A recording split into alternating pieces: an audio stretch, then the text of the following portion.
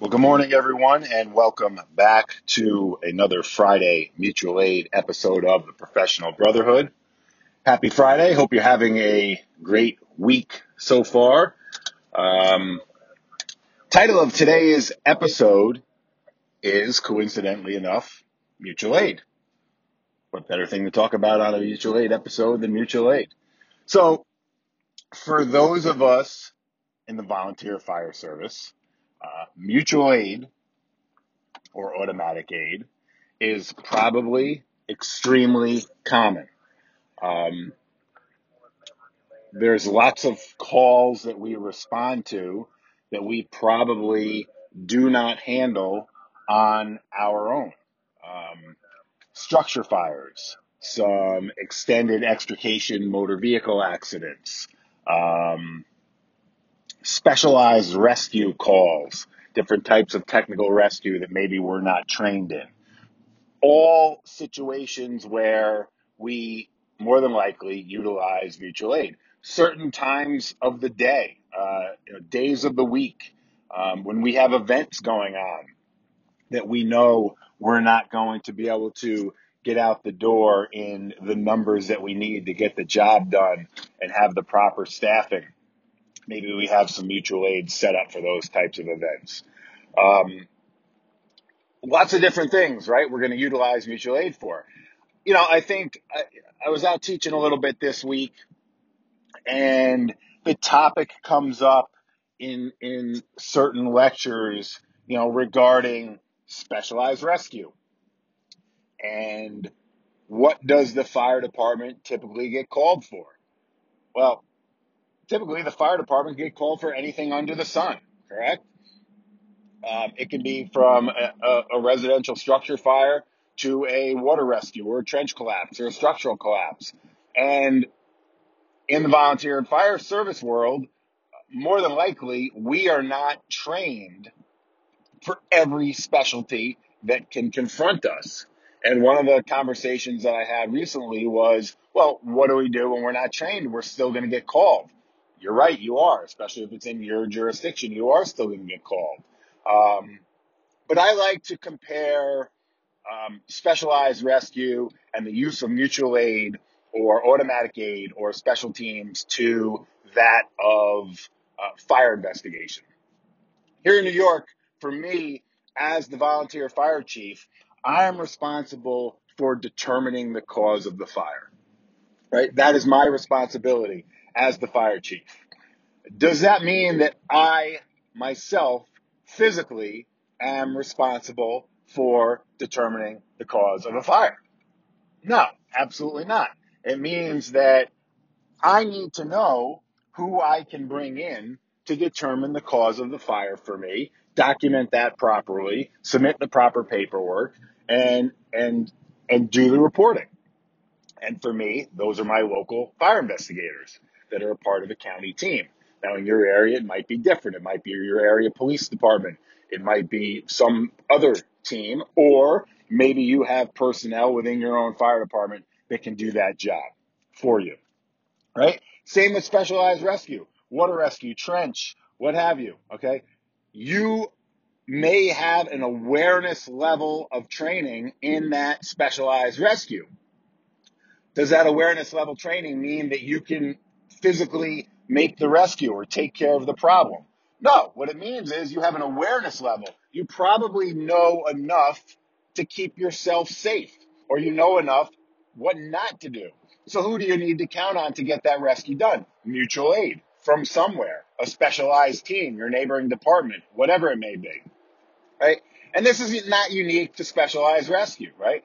Mutual aid, for most of us, unless it's a small room and contents fire where we get a quick knockdown on the fire and we've got plenty of manpower and plenty of water supply, right? We might not call mutual aid. Maybe we just call in for a standby at our station or something like that. But for most of our incidents, we're going to utilize mutual aid. We might utilize it for our rapid intervention team, for our fast team, for water supply, for extra manpower, for extra equipment, just because we happen to be shorthanded that day, whatever the hell it may be, right? So, first of all, as firefighters and as leaders, we need to know where we can get the proper mutual aid from, right? For the situation at hand. Now, when it comes to structure fires, it's probably all your surrounding agencies.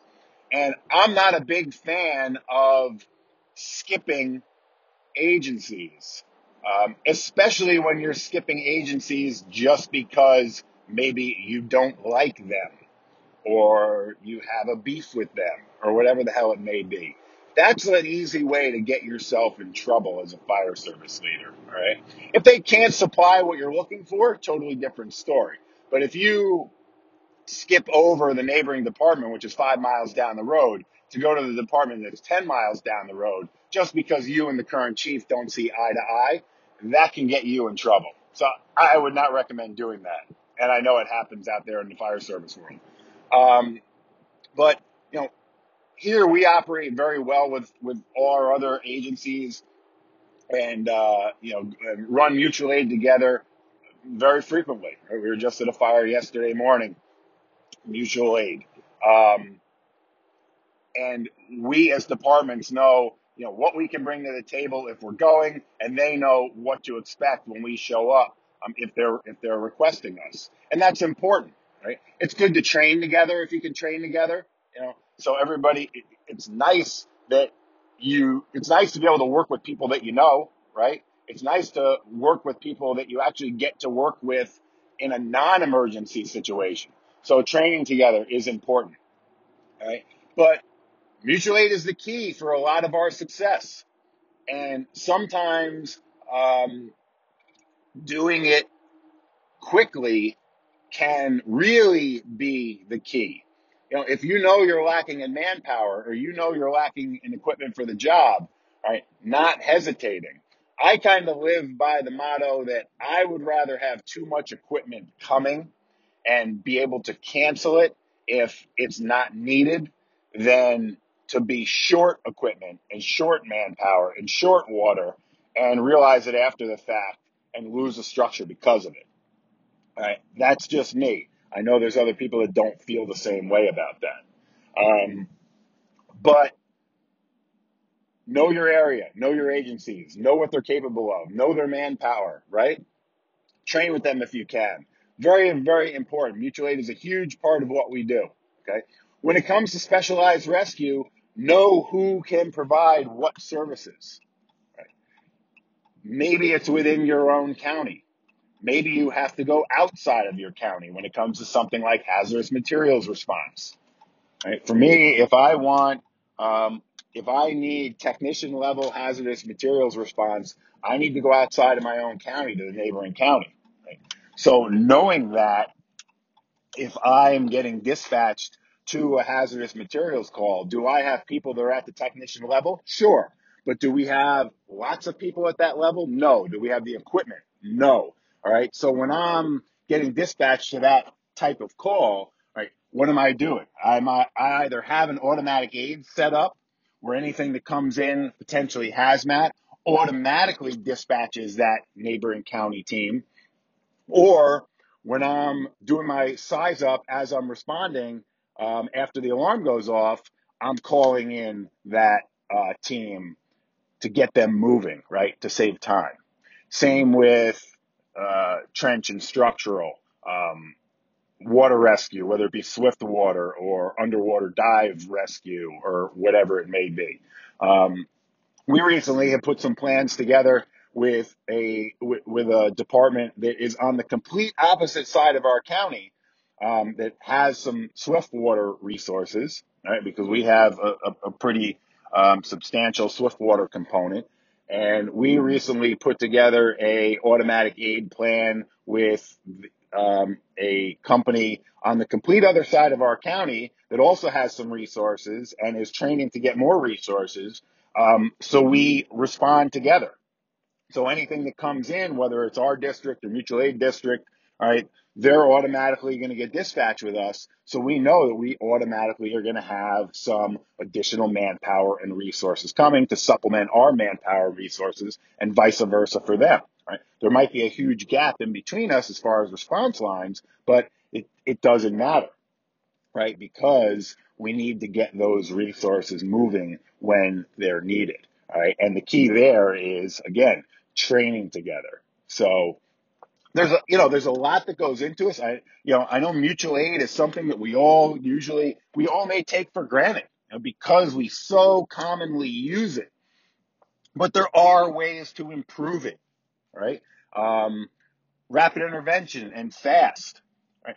If you know that on every structure fire, you want a rapid intervention or a fast team there, and your department is too small to supply that in-house, which in the volunteer world, most of us are, right? Why, as a leader, do you want to have that thought and request that resource? Why not have that automatically dispatched with your 911 center when you have a structure fire? Now, the argument on the other side of the fence is going to be, well, every structure fire dispatch isn't actually a structure fire.